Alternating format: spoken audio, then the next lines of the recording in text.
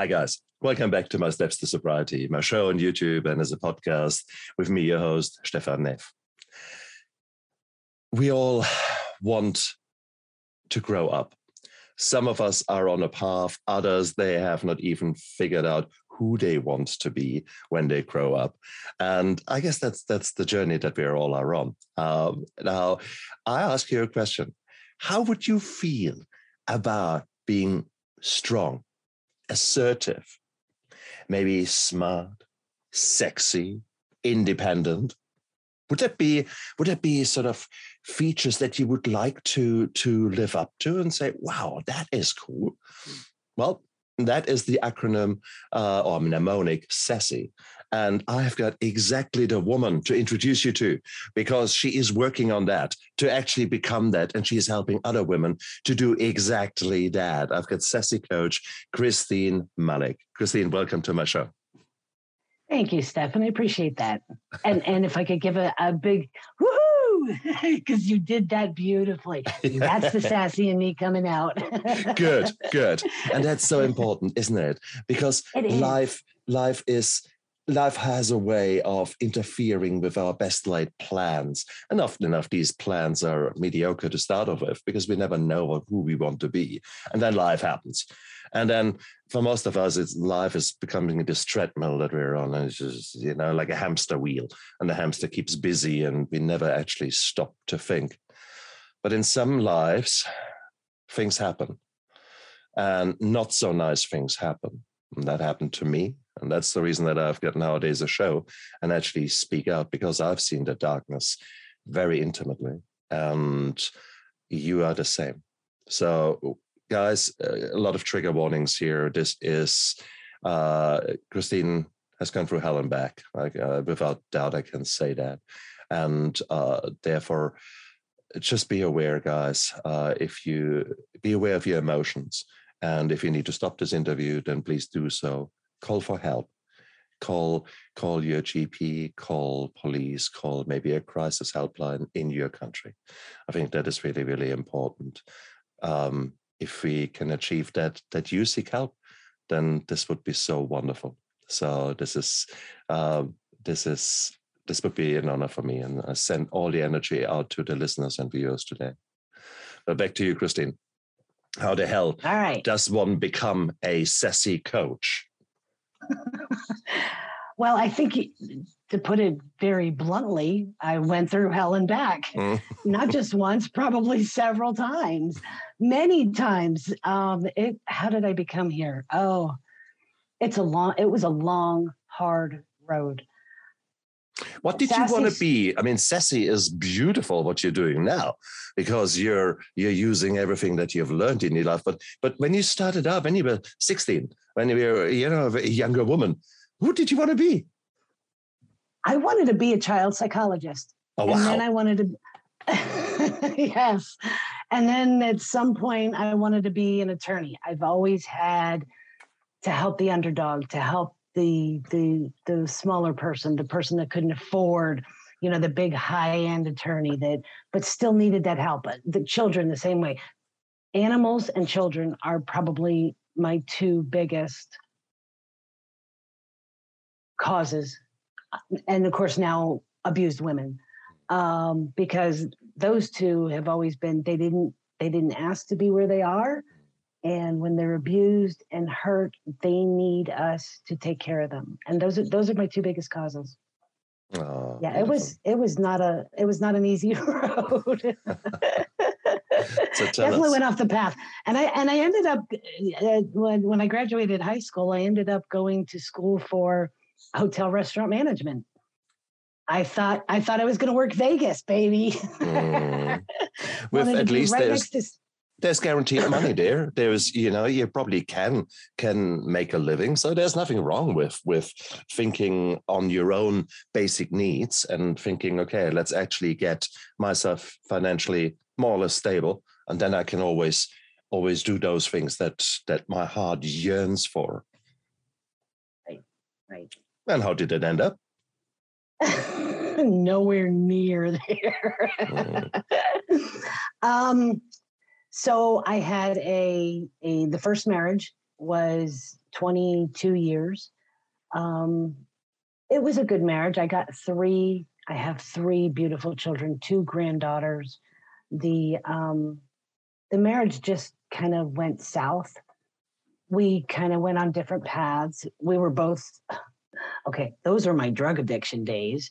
That was back in the 80s when I met him. It was shortly after I came back from Switzerland. The year I graduated, I went to Switzerland, worked in a restaurant over there, had a blast, an absolute blast. Did not want to come home. They're like, my parents were like, oh no, you're already enrolled and ready for college. You need to come home. A few years later, maybe 2 years later, is when I met my first husband. Ended up in a wedding dress at 7 months pregnant. I had no plans of getting married, obviously did not want to get married, had no idea where my life was going. I was in college for hotel restaurant management. Here I am, pregnant. My mother's forcing me into a marriage. The marriage was fine. It was good. There was no abuse there whatsoever. We have 3 children, 2 granddaughters. It was a marriage that went awry, and we had kicked the cocaine together, obviously. Yes. Okay. So when I met him and was dating him and of course married to him, I was doing cocaine while I was pregnant. There's going to be a lot of people out there that is going to hit a chord with, and believe me, I have gone through and I know all the facts. That son, my eldest one, I thank the Lord because he turned out, well, he's good now, but he is also a recovering alcoholic and drug addict. My second daughter, doing cocaine while being pregnant with her, she ended up in the hospital. She had, basically, she could not keep any food down. Her muscle down there, and I forget what the name of it is, would not close. So she lost, when she was 9 months old, she lost 3 pounds. And if any moms out there listening, they know that is significant. By the time the third child came along, our cocaine habit was full blown. Like we were doing 8 balls a night. It was full blown. When I had my third child, the youngest one, the doctor actually came in. He was crowning. The doctor came in. It was a blessing, but we didn't know it. I didn't know it at the time.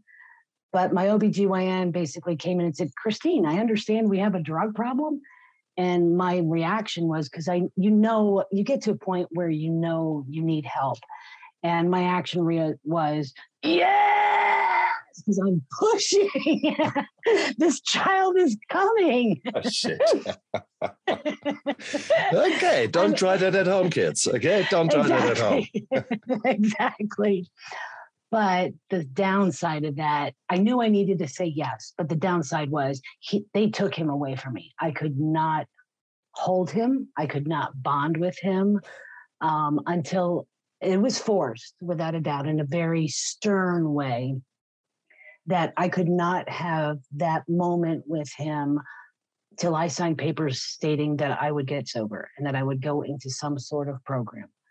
I was mad.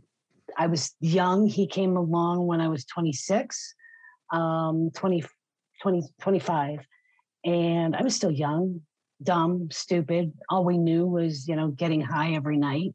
Although I did make sure, I will continue to tell my kids every day that I need to, that I was a lousy mom, without a doubt. But I always made sure you guys were clothed, fed, taken care of, and always had a roof over your head. I at least made sure that as much as I did, and we waited till they were done, and I still bathed them. I took them to school. I did all those good mom things. I just happened to be a cokehead, a really big one. And the cocaine got bad. You know how it is. You can't get enough in your body. So we went from snorting it to smoking it. And my then husband, he started shooting it. And that's kind of where I drew the line. And I said, I am not shooting cocaine. So they took him away. I had about a day that I could not bond with him. Obviously, I couldn't breastfeed. There's too much. Now, 2 days before he delivered was actually my last time using the cocaine. So I was clean, but not completely. It was a good couple of days till, I think, a full 18 hours till maybe even longer till I could actually hold him. He is now probably my biggest advocate. He is the other two tease that he's mama's boy. So that thing that, I tend to disagree with that philosophy of that you don't bond with your children if you can't bond with them from the very first, because I didn't have that. And we have a very close, I'm actually close with all three of my kids.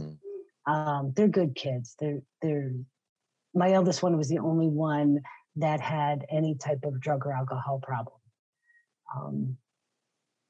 Then of course, after that, go ahead.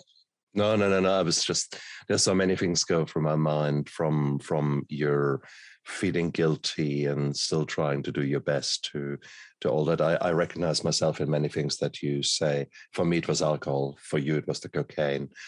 One question though, where was the money coming from? Because cocaine was never so cheap. So how did you manage? My husband actually did fairly. He worked for my father. I mean, that's how we met. Yes, I know. Stefan, that is a story in itself. I came home from college one day.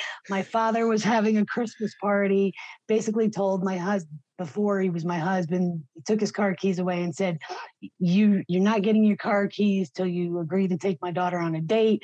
Little did he know I had already had a boyfriend in the state that I was in and a boyfriend in the state that I was attending college.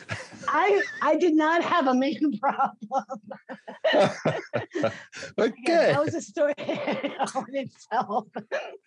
And just to correct you, cocaine is not my only addiction. I have addictions up and down, out the wazoo, honey. I mean, I used to go to my AA meetings and say, hi, my name is Christine. I'm an ick because I'm an addict, drug addict, coke addict, alcoholic, sexholic, workaholic. I mean, if it's got an ick at the end of it, I've got it. I'm an ick. Simple. I like that. I like that. I like that. Ooh. It covers every gambit of, well, I was not a gambling addict. That was the only thing I just could never get into that. Chocoholic? Absolutely. Well, I'm still an addict. Nowadays, I'm proud of it because I'm addicted to life. I'm addicted to living a life so fully that yesterday becomes jealous of today. So there's some addictions that are still cool, okay? So let's get that right. And only because you're an addict, that is not negative, not necessarily a negative thing. So let's come to that. And if we don't come to it today, then yeah, that is a TED Talk I'm working on.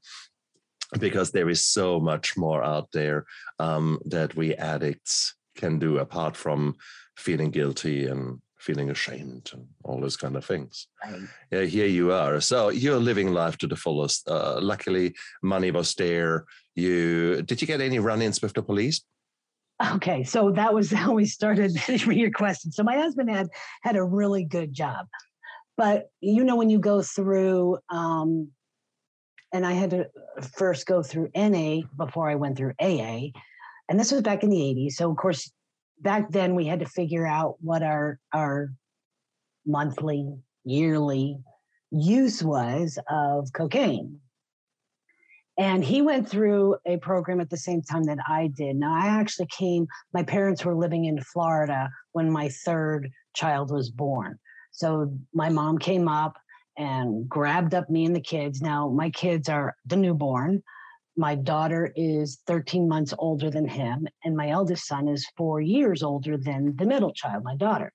So here my mom is taking on 3 brand new babies, picking us up. My husband takes his getting clean and getting sober, his sobriety up in Pennsylvania. I'm taking mine down in Florida. So we, of course, going through, we have to figure out how much money we spent. And we each came up with about $50,000 each to support our habit. Each, which means we were spending $100,000 a year on our cocaine. Now, did we make that much money back in the 80s? Not that much. Okay. Not that. Okay. Theft, yes, I stole money without a doubt. I got lucky that the person that I stole it from basically said, clean out your desk, you're fired. I'm not pressing charges, but you need to get out of here. Did we do other things? Yes. Was sex involved? Yes. Was other favors involved? Yes. I mean, when you're an addict, especially with cocaine, and you need to get that high, which needs to be more cocaine to gain the same amount of high, you do anything. I mean, it's like anybody that's addicted to heroin or meth. You do whatever it takes to get that high. Anything. At one point, I had collected a collection of music boxes that my dad had got for me from the time I was like 7 or 8 years old, from all over the world. Everywhere that he would travel, he would find a music box. And I had probably about 20 of them that I had accumulated through the years. I also had my dad had bought me for my 18th birthday. No, it was my 16th. Anyway, he had bought me and we grew up in Pennsylvania. This was up in Pennsylvania. He had bought me a silver fox fur coat. Like, it needed to be in the summertime. It needed to go into cold storage. It was true fur. It was real fur. We don't do fur now, but I also had I forget what year it was. I love that car. It was a red 2-door BMW, just a little Sportster kind of car. I had, because my husband's sister worked at a jewelry store, he got a really good discount on it was a 1.5 carat Ceylon sapphire. That was my engagement diamond ring and wedding ring. So the dealer, basically, my husband came to me and basically said, I have to take this. I said, what do you mean you have to take this? Well, we owe the dealer. I said, what do you mean we owe the dealer? Joe, you can't. Oh, I shouldn't have said his name. Anyway, I said, you can't take. What am I supposed to drive? What am I supposed to do? I mean, my car went, my fur coat went, my collection of all those music boxes went. My ring, I lost my wedding ring and diamond ring. And it was, like I said, it was a sapphire. It was a Ceylon sapphire. They're somewhat rare, not extremely rare, but gone. All those material things, gone. Do I regret that today? Not in the slightest. Not in the slightest, because I realized that those were just things. What I gained was my life.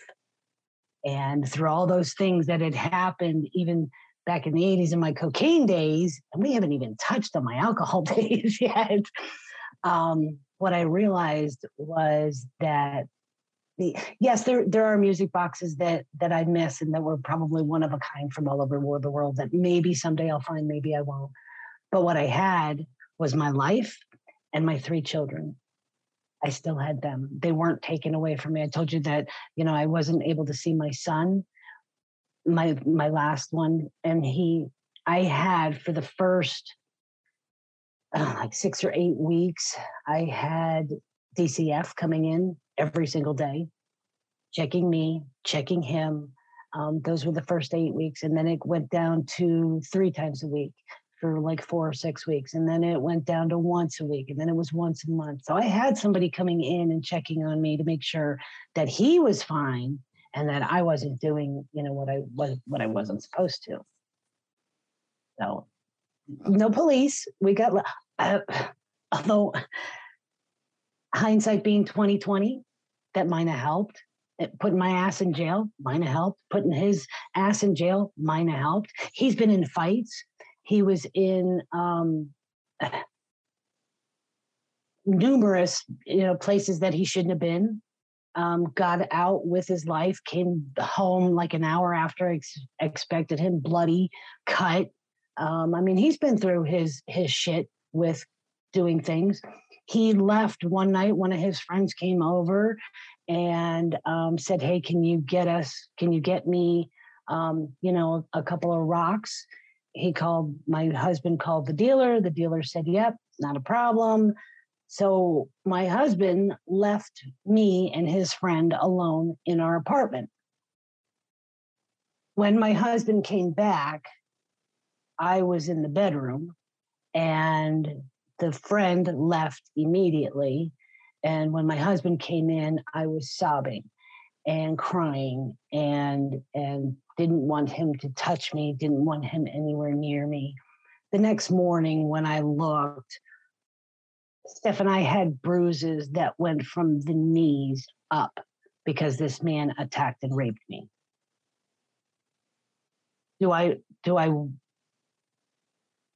Maybe now you can understand why I wish I would have been arrested, because I wouldn't have had to endure the rape.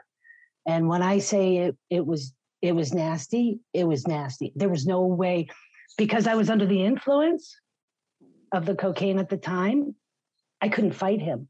I couldn't fight him off. Yes, he was bigger. Yes, he was stronger. He pinned me down on the floor. He had so much pressure in his hands to open my legs that they bruised.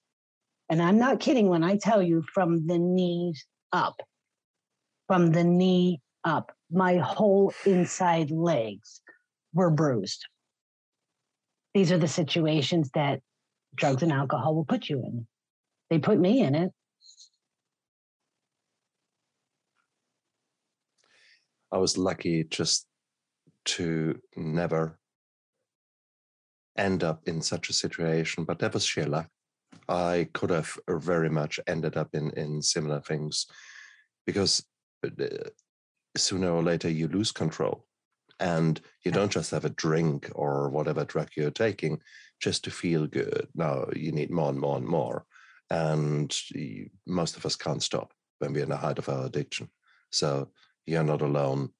You're worse off because you're a girl. You're therefore is an easy target. I'm a big burly bloke, so even when I was drunk, people were probably thinking twice about taking me on.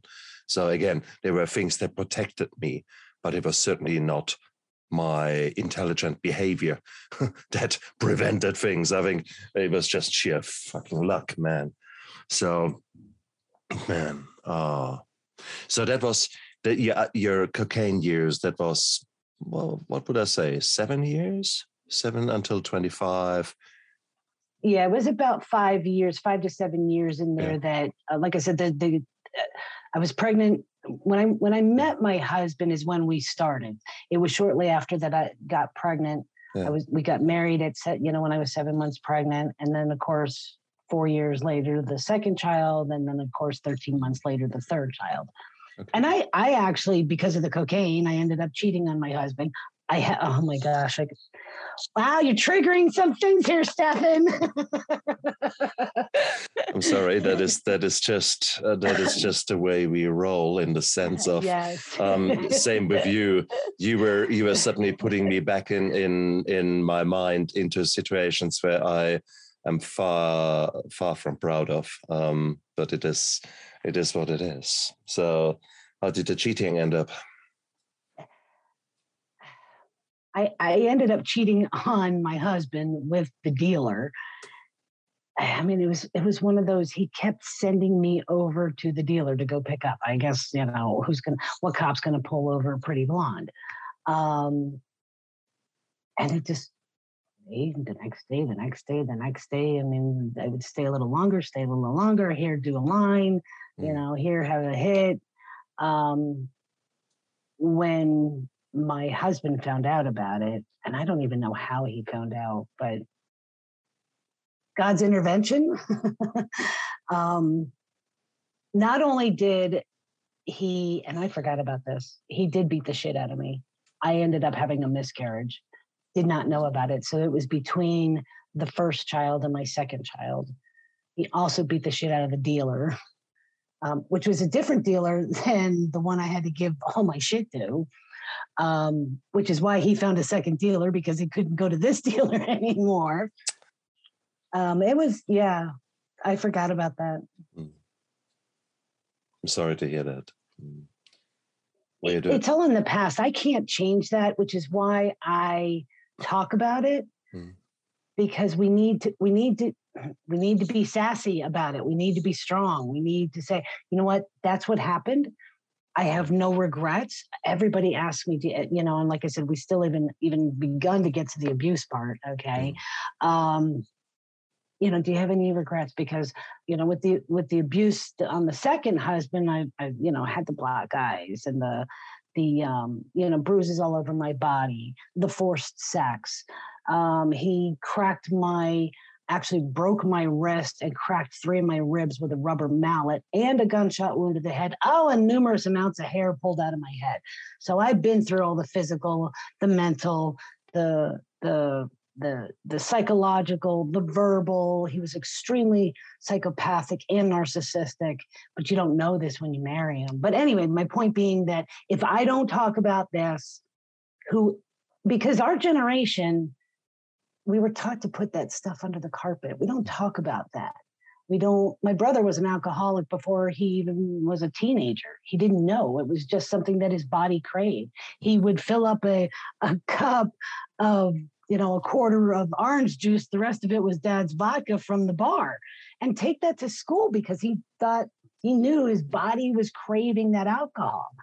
So, you know, I don't mind talking about this, because if it helps somebody understand what they're going to go through, it's hard. Getting sober from the cocaine is hard. Getting sober from the alcohol is hard, but ain't it fucking worth it? I mean, that's the whole plan. That's the whole idea, that we can finally think clear, that we can figure out what our life path is, figure out what our journey is, and take those lessons that we learned being drunks and alcoholics and coke addicts and heroin addicts and meth addicts and every other ick possible, take those lessons and go, okay, so how, and isn't that our 12th step? How do I help that next person, you know, to understand what you're going to go through? It's not easy. It's not easy. But aren't I living proof? Aren't you living proof? I mean, look at this beautiful smile. You know? True. Look at that beautiful. You know, I am healthy. I'm loving life. I love where my life is right now. It's not perfect, but there is no such thing as perfect. You know. What was the cocaine giving you when you go back to you being a younger girl? You were going into hospitality, and that was the 80s, so high pressure environment, and everyone was certainly using all the help they could get, i.e. drinking was normal. Cocaine, certainly in the restaurant industry in certain parts in the world, was normal. What did it actually do to you? What did it give you? Probably the self-confidence and the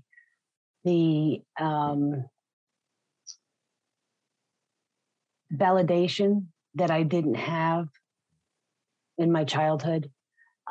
There's a lot of trauma. There was a lot of molestation that happened in my life very early on. There was a lot of rapes that happened in my teenage years. There was, oh yeah, well, honey, I got stories like you wouldn't believe, and they're all true. I say stories, but I have had one hell of a life, and I do not regret any part of it. I really don't. I mean, there have been definitely some way lows and way highs, but so the cocaine gave me that strength, that what I was looking for, that I now find in my sassy. It gave me the courage. It gave me the chutzpah. It gave me the wherewithal to be able to say I am sexy, even though I didn't feel it inside because of all the shit that I went through in previous years. It gave me, yeah. I hear you. Because that's the typical thing, isn't it? It is we are looking at alcoholics and at drug addicts, and you say, look, how can you be so low? Well, what people don't realize is that the alternative of not using is so much more painful at that moment for the addict. It is. We are trying to escape our reality. We are trying to escape our pain, and we have learned that, wow, if I use that drug, that behavior, that whatever it is, suddenly I get those different feelings that I have not been able to get in any other way. And unfortunately, we alcoholics and we drug addicts, we have superpowers. And the superpowers come from this super response of dopamine. The dopamine rush that we get is just so much stronger the first time, second time around when we use a substance or do a certain behavior. So therefore, it is our dopamine is just amazing, and therefore I can still remember that first feeling of intense well-being and being on the top of the world. And that was, yeah, that's beautiful. And that's beautiful when essentially, especially for those people who have maybe not the greatest of all lives. And again, let's not measure and compare. This is no pissing contest. Hey, my trauma was bigger than yours. No, we all have our traumas.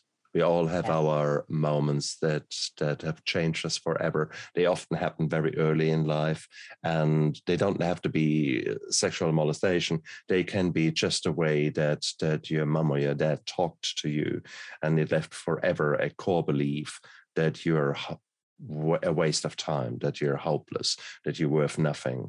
And this is sort of the kind of crap that we tell ourselves, and that we truly believe. We are worthless and we are just pieces of shit. That's typically the kind of point you come to. All the hormones of teenager years then come on top of that, and you're trying to find yourself, and that often ends up in chaos. And then suddenly, a drug comes along, or alcohol comes along, and suddenly all that chaos, that hurts, the pain, no longer matter. So let's speak that out, and maybe those of you who are at the moment dealing with a loved one who is in the midst of addiction, that is the reality for that person. That person is trying to escape reality and his own reality that is full of pain. So getting him sober, getting him to stop whatever is at the moment harming him, and maybe you as the relative, that's only the start.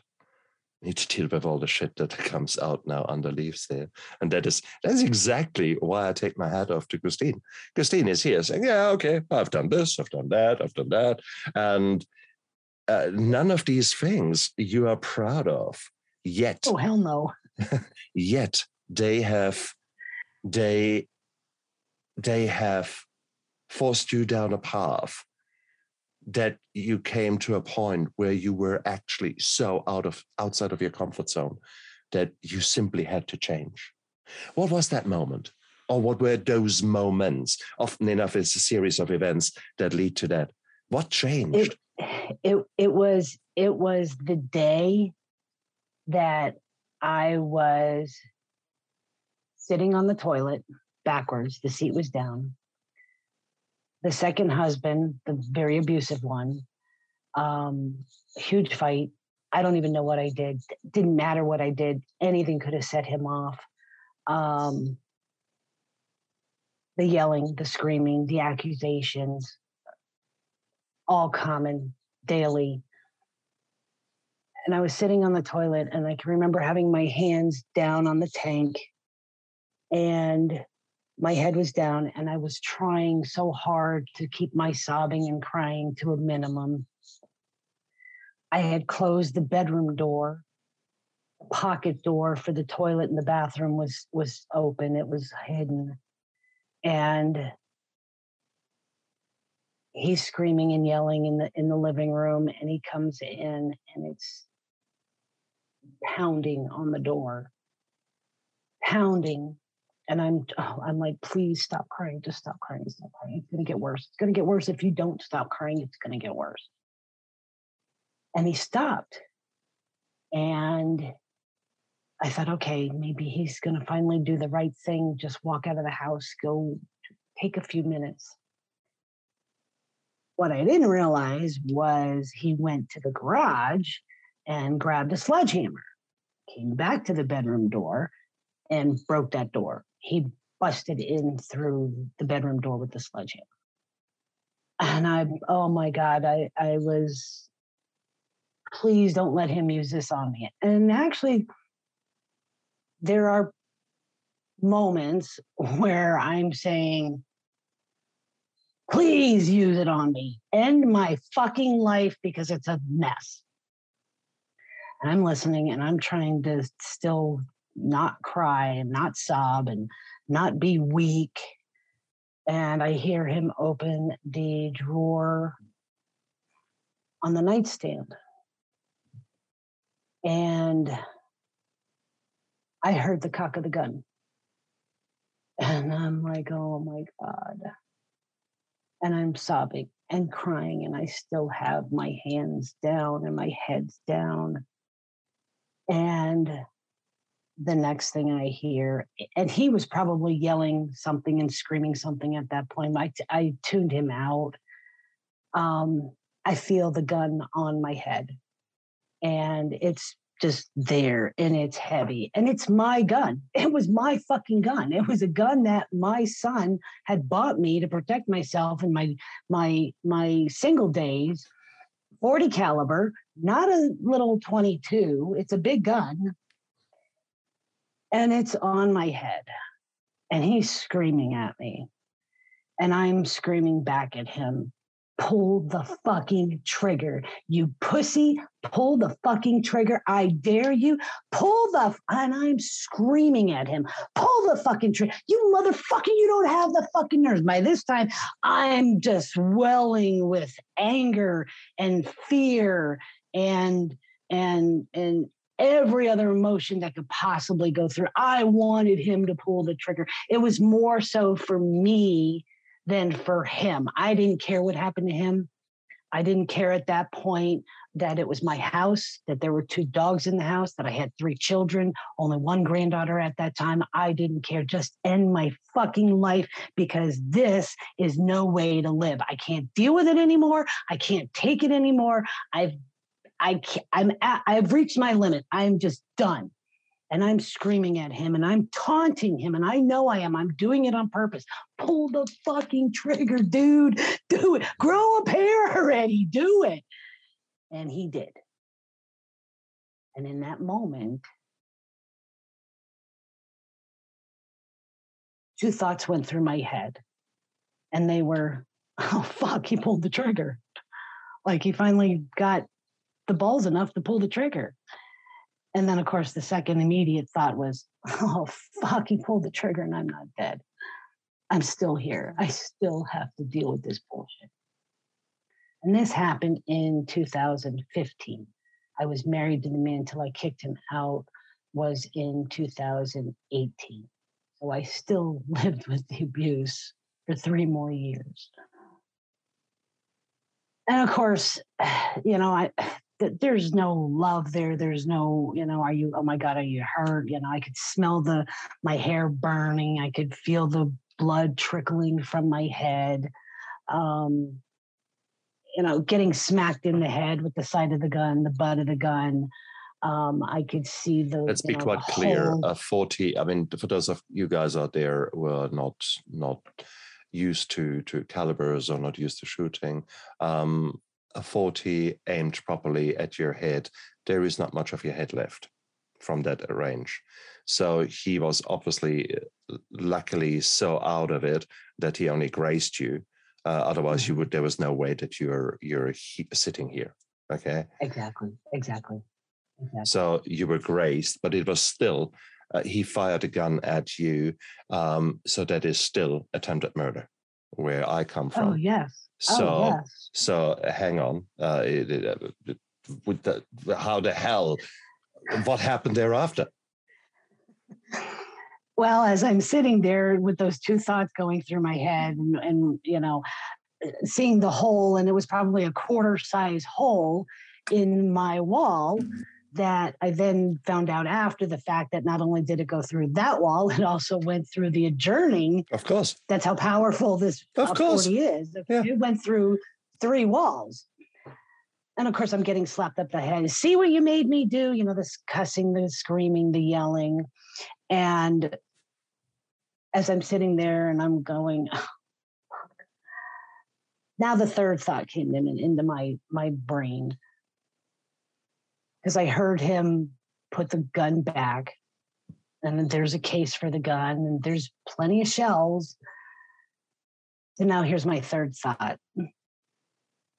Either I take this gun now and commit murder myself, or I take this gun and I do what he couldn't and put it to my head and pull the trigger.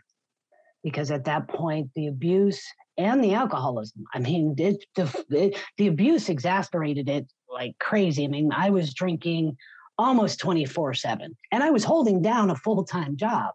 He wasn't. I provided for the family. So I sat there on the toilet and I weighed my options. And I sat there forever. I don't even think I slept that night. I slept in the other bedroom. I wasn't, there were many times that it was, get your ass in that fucking bed now. I had to sleep with him. That night I slept in the bedroom and it was that night and throughout the night that I had reached my moment. That was my moment. That's when I said, I can't do this anymore. I've always been a sassy woman, and it came from 20 years earlier when my daughter was in Girl Scouts. That's where the sassy came from. It was strong, assertive, smart, and independent for the girls that I was a troop leader for. So as I'm laying in bed and I'm contemplating everything and wondering, where's my life going? This is not what I envisioned my life. How did I end up with this man? How did I become so rose-colored glasses and fogged and susceptible to all this fairy tale? How did this woman that my children look up to and emulate their lives after? I taught my children to be very strong, independent kids. How did I end up here? Okay, well, I'm never one to dwell in the past. So the next thoughts were, how the fuck do I get out of this? This is my house we live in. He is married to me. We live in my house. He's nowhere on the mortgage, on the deed. He's not. But I know his personality. I know that this is not going to be easy. Excuse me. It was then, and I didn't have anybody because I was brought up in that era that everything gets swept under the carpet. I didn't have a friend that I did, but I didn't know it at the time. I thought I didn't have a friend that I could talk to. You certainly didn't pick up, the phone and call the local police. That just wasn't something we did. I did it alone. And that's one of the things with my coaching practice is that, and when I speak and when I go on podcasts and when I talk to other women, that this is why I do this, because we don't have to be alone. There are people out there that experience this abuse and the addictions. And the addictions came because of the abuse. I mean, obviously I had all my addictions beforehand. And then I get into this abusive situation and now my addictions are full blown. Full blown. Drinking almost 24/7. The day that I was beat, the night that I was beat with the rubber mallet, I was expected, this happened at, 2 o'clock in the morning. And I was expected to be able to get up and go fishing the next day in the river down in Florida, which I did. I went to work 2 more days after that, finally decided that, okay, I better go to the doctor. And he takes the x-ray and says, oh yeah, that's fully. Now I got to come up with an excuse as to why my wrist is broke. Okay. Why my ribs are cracked because I can't tell any, well, my husband beat me, with a rubber mallet, by the way. It wasn't just any old mallet. It was a rubber mallet. That was the closest thing that he could find to beat my fucking ass because he was pissed at me for something he did. So it was at that moment after that gunshot wound that I said, I can't do this anymore. I have to figure it out. And I didn't have the answers. I did not have the answers, but I knew I had to do something. What I started to do was little by little, I found positive quotes. I found things that could help me throughout the day, that would give me to light that. I had that little bit of willpower left inside of me, that little bit of fire that was smoldering inside, that wasn't completely stepped on, wasn't completely crushed. That those quotes, because they were silent, he didn't see them, he didn't know about them, he didn't need to know about them, he didn't know what I was doing throughout the day, or when I was getting on my way to work. Those were the things that kept me going and kept that fire going till I could figure out what to do in the meantime. Now, little did I know that, like I said, this happened in 2015. I ended up in the hospital in 2016. Even though this little fire was smoldering and burning inside of me, it still took time to get him out of the house. And of course, the abuse still happened. The alcoholism really, because that was the easiest way. He drank, he was an alcoholic. That was the easiest way to numb the pain. The physical pain plus the mental pain, the psychological pain. Physical pain, my wound on my head is healed, okay? My wrist is healed. The physical, I no longer have black eyes, okay? I don't have bruises all over my body. The physical's pains and abuse heal. But it's those psychological and the verbal and the mental, the ones he gave me and the ones I gave myself, that took a long time to heal. So when that happened, that's when I discovered the quotes, and that's when I realized. And like I said, I ended up in the hospital. It was a Saturday afternoon. Fishing sucked. We came home. We were home by noon. It was a decent day. He was drunk. I was drunk because, you can't go fishing with this man unless you're drunk. That's how bad it was. That's how bad it got. And when I say, like, I would take the little pint bottle, fill it from the gallon jug, and take that. Okay. And while he's setting up fishing stuff to get ready before the sun comes up, okay, where was I? Blah, blah, blah, blah. Okay, taking sips out of this thing, because that was the only way to deal with him anymore. Because I had been through so much hell with him for the last 3 years. I had to numb the pain somehow. What else was I supposed to do? I had no way to get this man out of my house. And if I pushed the envelope to get out, what would happen? I'd get a fucking beating again. I couldn't do that. I knew I had. Where were your parents? Where were your parents at that time? Were you guys so separated? Because as a dad, I sense such shit from a mile away. So how did that go? I'm so glad you asked, because one of those signs that that he's an abuser, okay, if your friend exhibits these signs, it's control. Okay, he controlled everything. He took over now, when he first met my father, when we were first dating, he was Prince fucking Charming. Of course. Yeah. Prince Charming. Okay. Dad was kind of like, yeah, okay, whatever, but he tolerated it. Okay. But little by little and over time, now I had met this man in 2012. Okay. The abuse didn't start immediately. So, but little bit over time, you know how when you come home from a bad day of work and you kind of de-stress a little bit, and you say, honey, you'll never believe what happened today at work. Okay.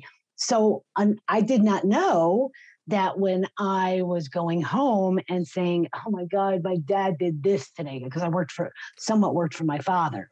Okay. So when I was saying dad did this or dad, right, everything that was a bad experience, he turned around and used against me. Of course. Okay.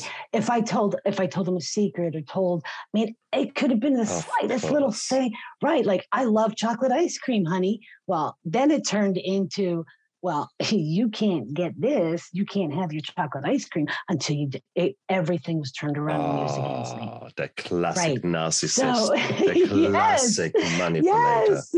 Yes. So he controlled everything. He controlled who my friends were. And little by little, I lost contact with my friends. It would be things like, I don't think she's good for you, honey. My children were, honey, maybe we shouldn't have the kids over tonight. We're going to get drunk. We don't want them to see that. Those kinds of little things. Okay. It would be, in fact, what happened with my father, the culmination was I came home one night and actually I texted him, and I think we were married at that point. And I was texting him saying, oh my God, my dad, I love my dad dearly. Okay. But my father is the second biggest narcissist I have met in my life. My ex-husband being the first. So it was before I realized what was going on that I texted my then husband, the abusive one, and was texting him, oh my God, my dad did this again. I mean, just, going off. Well, I didn't realize that he would then, of course, he's texting me back, honey, I got this, I got us, pumping me up and getting me all excited. And it had culminated, over weeks and months that my dad, that, I was bitching about him. And, finally it was, this was his opportunity to finally swoop in. Okay. and say, honey, it's okay. I've got us. I've got this. You can quit your job. I'll take care of us. Blah, blah, blah. And I believed every fucking word. Okay. And that was his opportunity to then throw my father under the bus. And you can't, everything possible to put my father in the bad light. I lost touch with my family. I lost touch with my children. I lost touch with my friends. I became completely isolated from the outside world other than where I was working. And even because I quit that job, okay, I ended up having to get another job. And even that one, he ended up showing up at work at that second job. I mean, it was more than my second, but that next job, he ended up showing up, and it was a auto mechanic place. So he kind of fit in, he, schmoozed the guys, bought them drinks, complete narcissist, right? So he managed to get in with that one. Okay. So, I mean, he controlled everything except the finances. And that was only because he didn't know how. And that was when a lot of those, the rubber mallet came about, because one of his other addictions was gambling. He played the lottery. I mean, like, incessantly played the lottery. Every single night played the lottery. And that night, that's exactly what it was, that he accused me of taking $500 of our money and putting it somewhere. I wish I had, okay, but I didn't. But yes, so to answer your question, my parents, it wasn't because of me, it was because of what he had done and what I had allowed without knowing, that I had let him isolate me from my family. Wow. What happened in 2018 that then changed? I ended up in the hospital in 2016. I went through, because the alcoholism, well, I had always said that I knew my alcohol abuse was getting way out of hand. And I can't tell you how many times I would have said, I had said, okay, God, either put me in the ground or put me in the hospital. Those were my only options. At that point, those were my only options, ground or hospital. And my higher power said, okay, you asked. We don't want you in the ground, because you've had your near-death experiences. You've had many. I had a motorcycle accident that should have killed me. Obviously, dealing with this man, the gunshot wound. I mean, he could have very easily killed me. I attempted suicide 3 times with this man. I attempted suicide at the age of 16. Okay. Yes, the higher power definitely has better and bigger plans for me. So he said, okay, you asked, we're putting you in the hospital. And A week. Okay, so I started to tell you that it was one of those Saturday afternoons that we started drinking early. We got home about noonish, and everything was actually fine. Now, this is where I will definitely tell you that my higher power kicked in. I can't tell you to this day. I cannot tell you why I did this. I picked up my cell phone and I called the non-emergency number for my local police department. And it was one of those, as I said, it was a good day. They were very far and few between, but it was a good day. Well, it was decent. So I picked up and I asked, 911 emergency, how can I help you? No, I actually want to speak to non-emergencies or somebody that I can talk to. Well, what is this in regards to, ma'am? Well, I'm in an abusive situation. I just want to know, who can I talk to about getting out? Because at that point, I was out of options. I needed to do something. So I get a detective on the phone and he said, this is Detective so-and-so. And I said, oh, okay. How can I help you, ma'am? I said, well, I just want phone numbers. I don't know where to turn. I don't know how to find a phone numbers or somebody that I can talk to about having my husband leave the house. I'm in an abusive. Are you okay right now? He heard the word abusive and immediately went into cop mode, detective cop mode. And I said, yes, actually, I'm fine. Now I'm in the bedroom trying to keep quiet and not wake my husband who had passed out on the sofa because we were drinking all night long and then drinking in the morning. And I said, yes, I'm fine. Everything's okay.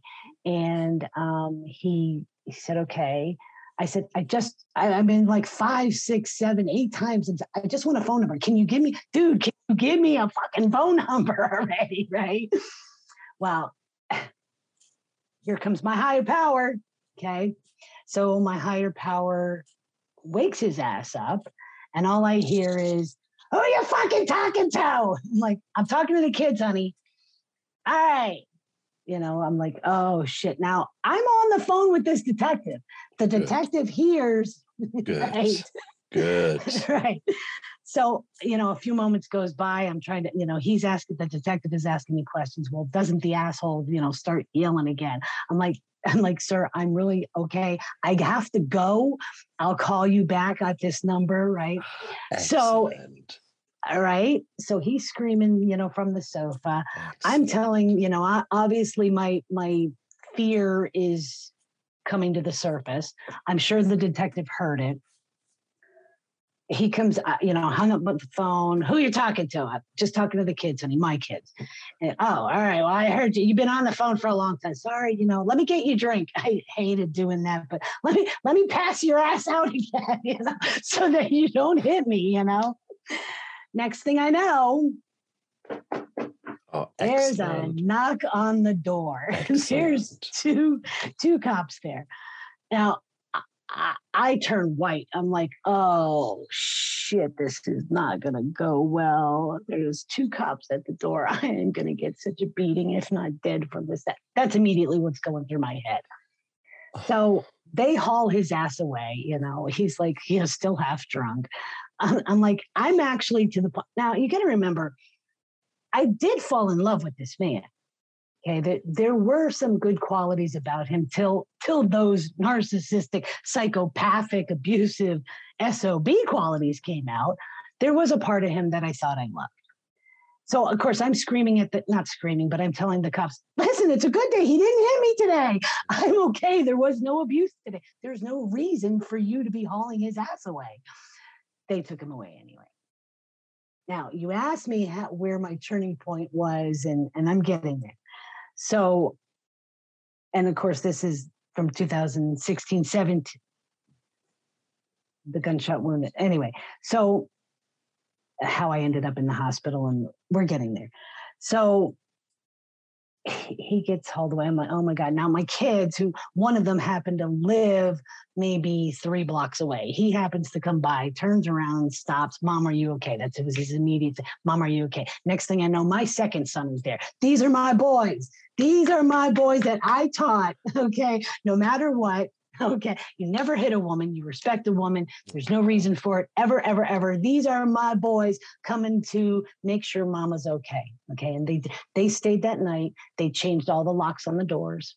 Okay. They just went into total protect mom mode. Yeah. Yeah. How to your boys? They did. Good. Exactly. I know. I love them for that. They so did.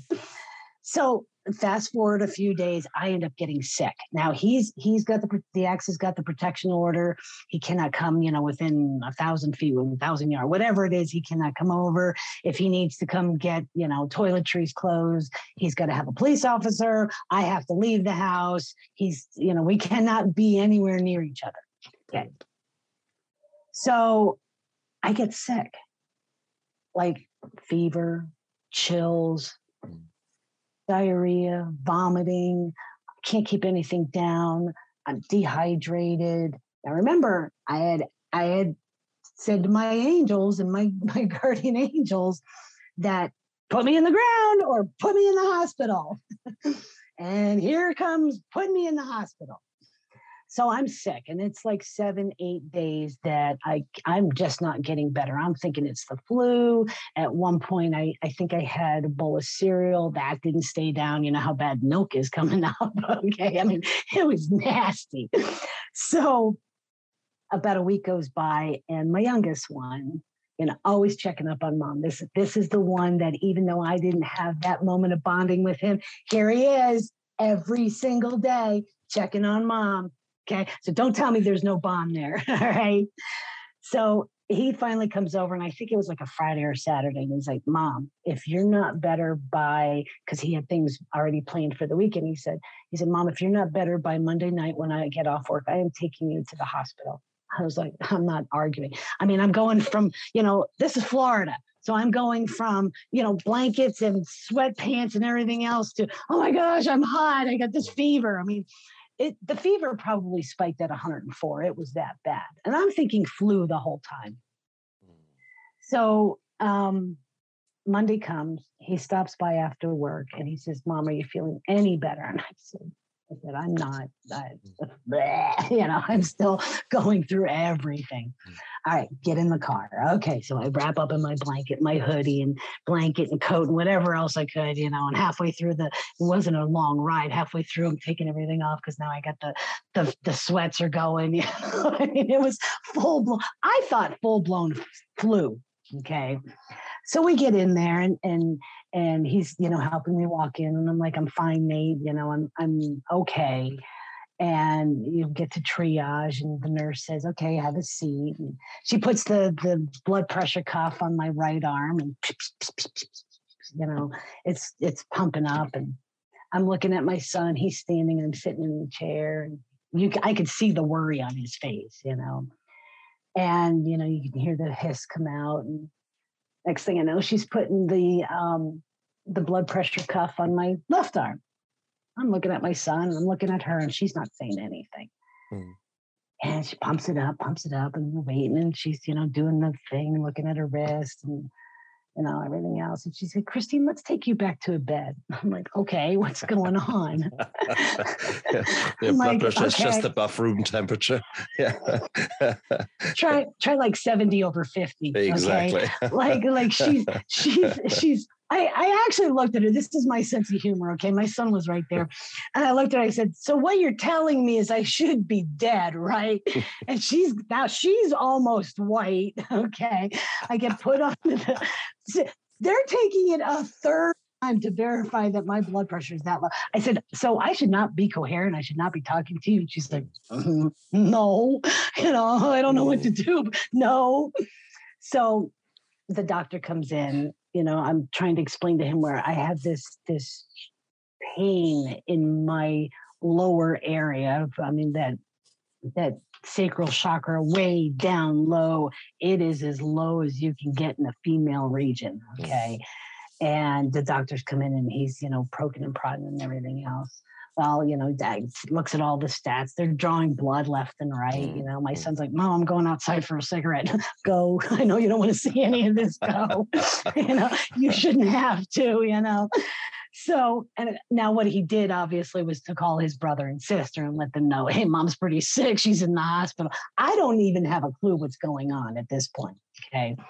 So the next thing I know, there is this now the ex is out of the picture somewhat. I know I can't have any contact with him. All I'm focusing on right now is that I'm in a hospital room. I am sick as a dog. And in walks this gorgeous man. I'm like, whoa, okay. I'm still young at heart, okay. And all I could think was, holy shit, he's gorgeous, okay. Christine, hi, my name is so-and-so. Didn't tell me he was doctor, didn't tell me anything, okay? And I'm like, oh, he's coming around this side of the bed. Okay, have at it. Now, when you've had 3 children, okay, one of them was cesarean. I've been through all the shit that I've been through, okay? There is no, there's no squeamishness left anymore. I mean, I have no problem, showing anybody anything if it makes me better. Okay. Not that I'm an exhibitionist, but you know what I'm saying, right? So he's like, feeling around. He said, I just want to, do you mind? And I'm, no, if you can help, go for it, And all I could think is, God damn, oh, and you smell good too,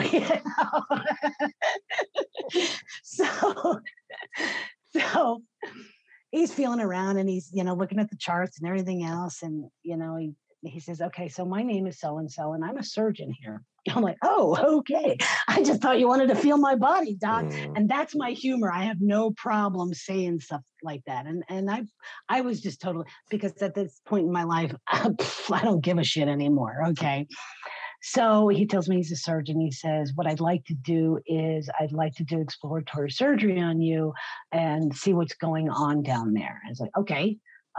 If I was your wife, if I was your daughter, and he's got a grin, he's chuckling, he can sense my humor.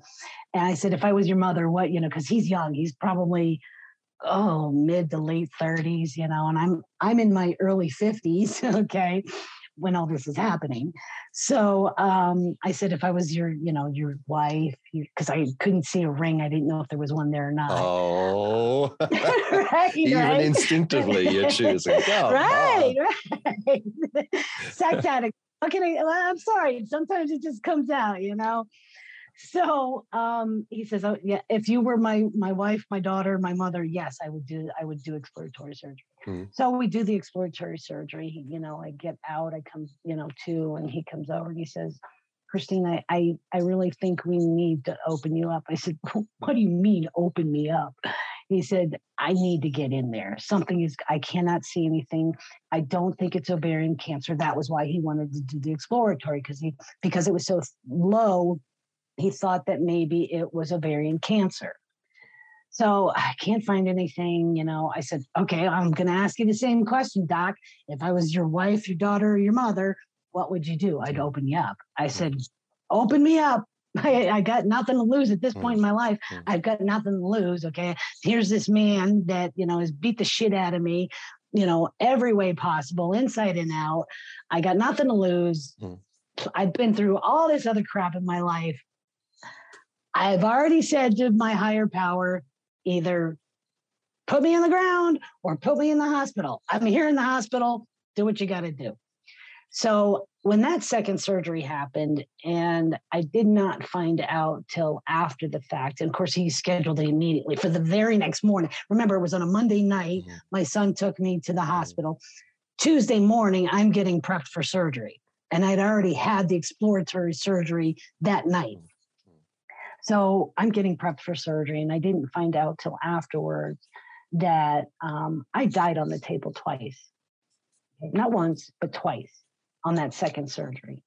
So when I say I meant to do that, my higher power put me in the hospital, yeah, absolutely.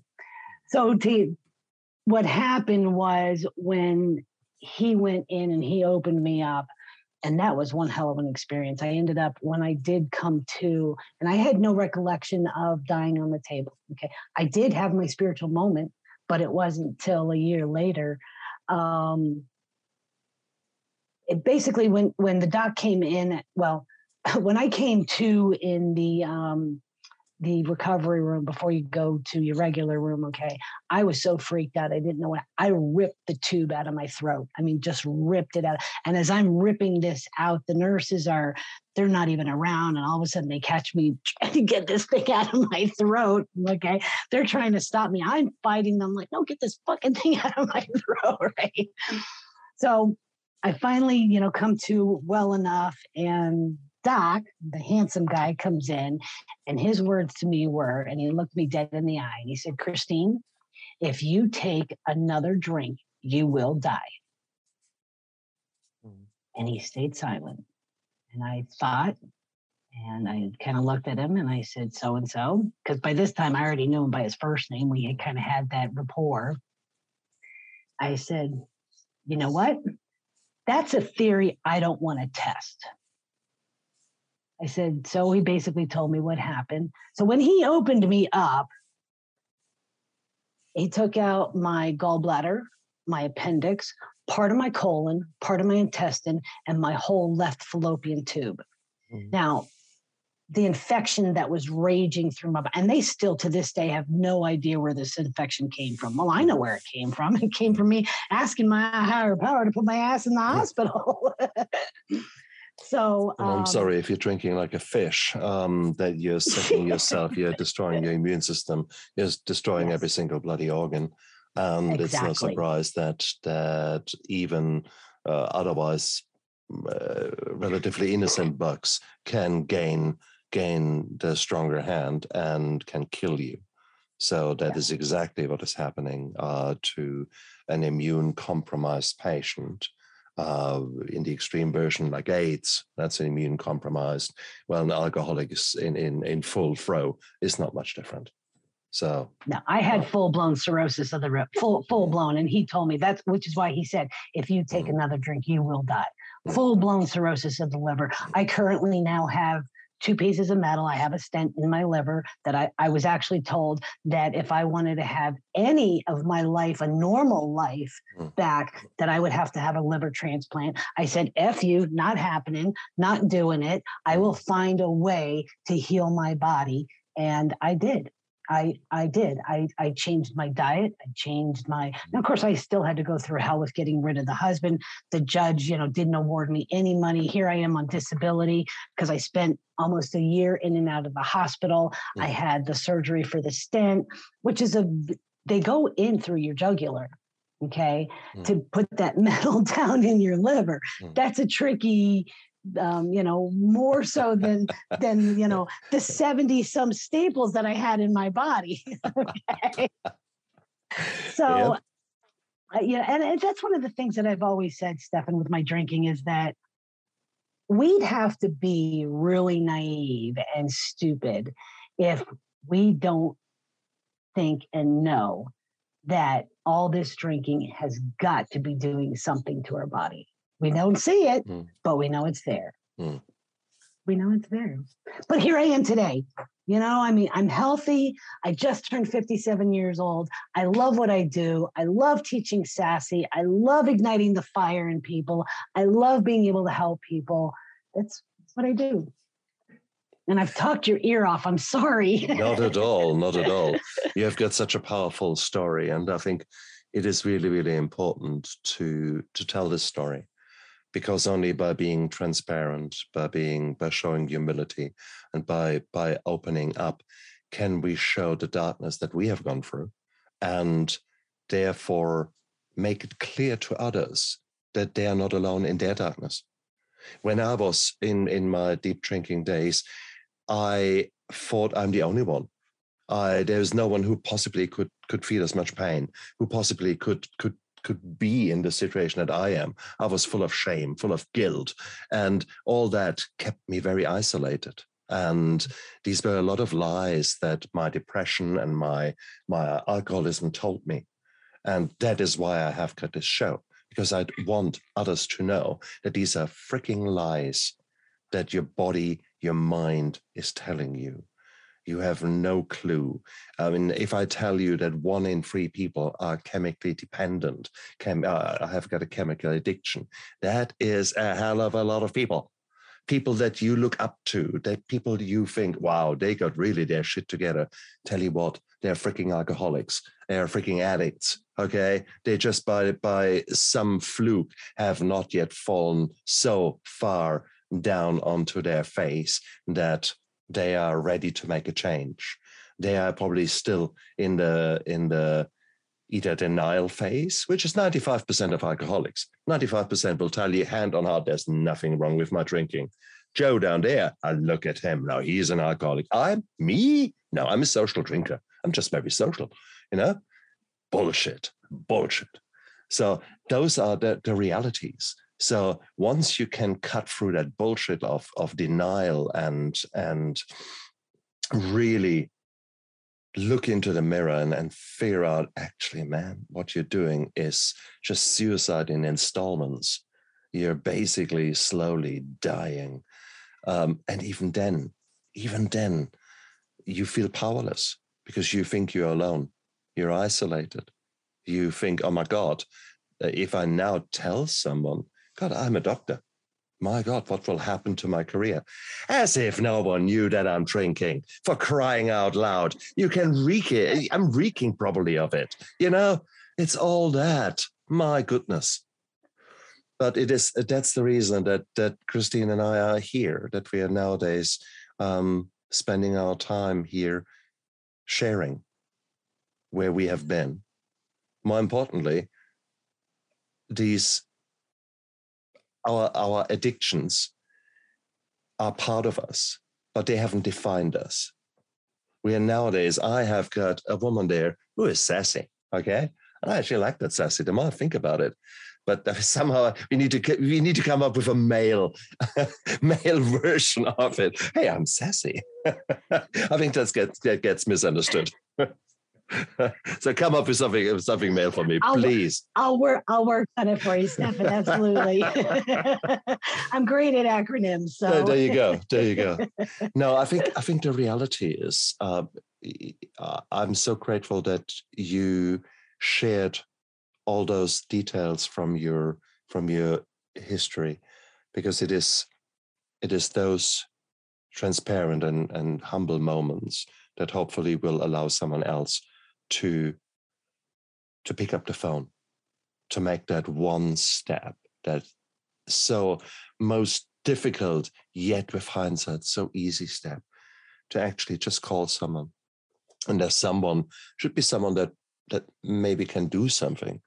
A good friend, maybe, okay. But how about your GP? How about your family physician?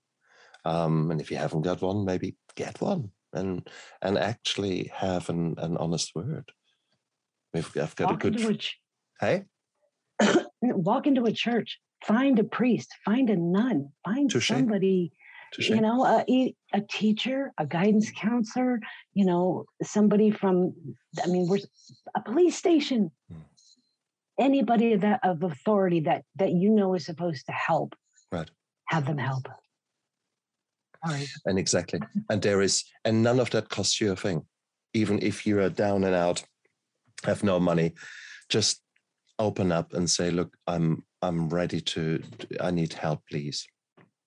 The moment you say those magic words, things will start changing, and it will be an amazing journey. It will be a painful journey, but my educated guess is that there's so much pain heaped into your life right now that the pain of recovery is minor compared with the pain that you're going through right now in your soul, maybe even in your body. Okay, so please, guys, before you seek, understand that you are not alone. And please believe me that there's help out there. And once you accept these two things, then you can actually go out there and just knock on the door of someone.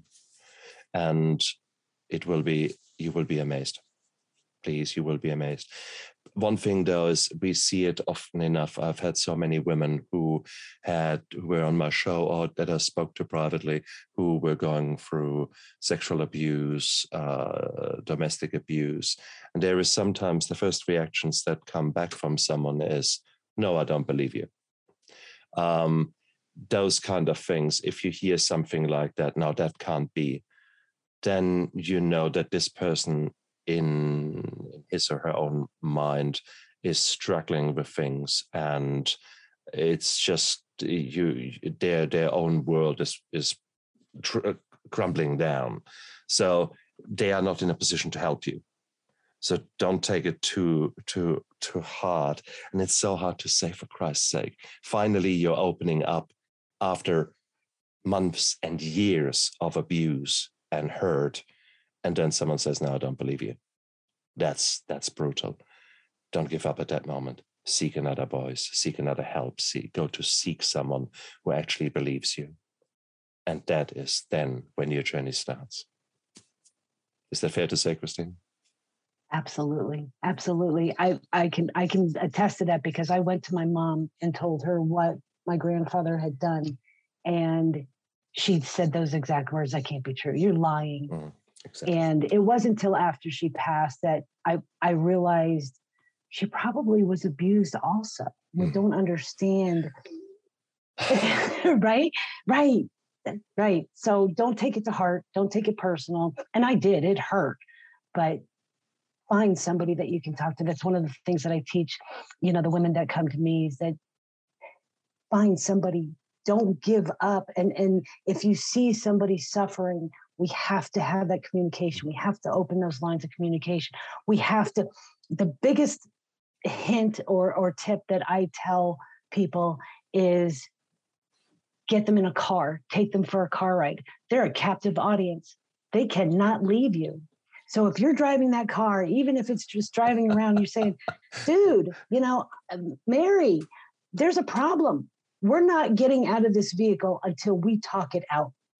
And be there, just listen. But they can't get out, so they can't go anywhere. Because the typical answer is, no, I'm fine. Because we don't want to talk about it. We don't want to break, but they can't get out of the car, right? I love it. That's exactly the way, isn't it? Don't give up. Exactly. Christine, you're an amazing woman. Christine Malik. I mean, wow. You have gone through hell and kept going. And I'm so humbled that you actually, and honored that you came onto my show. Well, thank you. It is, if people listen to you and think, wow, she's got her shit together today. And look, she's using humor and actually is so brutally honest. Wow, I would love to do that. I would love to go on a journey like that. If people want to connect with you, how can they do that? They can go to my website. It's sassycoach.com. The easiest place right now and the best place to find me is on Facebook. And that's, of course, facebook.com/ my business page is Sassy Coach Christine. There's a calendar link there. There's posts there. There's, everything possible, any way possible to reach out to me. I try to make myself available to anybody and everybody that needs it. I will find a way around, no matter what time zone, where we're at. I talked to a woman in Nigeria a few months back, and she was it was just through Messenger, but she was on the verge of ending her life. And I talked to her about a month ago, maybe 3 weeks ago. And I said, how are you doing? She said, Mom. She calls me Mom. Okay. I love it. She said, Mom, I got a job. I said, oh my gosh, that's awesome. But because of just listening to her and helping and the posts that I put on Facebook and those words of encouragement and the things that because I am dead honest. My honesty is, I tell people, I will be honest with you. Brutally honest, probably, but you're gonna love me for it. And that's that. I said, do you still? She said, I get up every morning just waiting to see what your post is, to see what you put out there today. I was like, okay, that's all I need to hear. I know I've helped one person, and that's all it takes is just to help one person. She's a working member of society. She's providing for her children. She's feeling good. She's got her sassy back.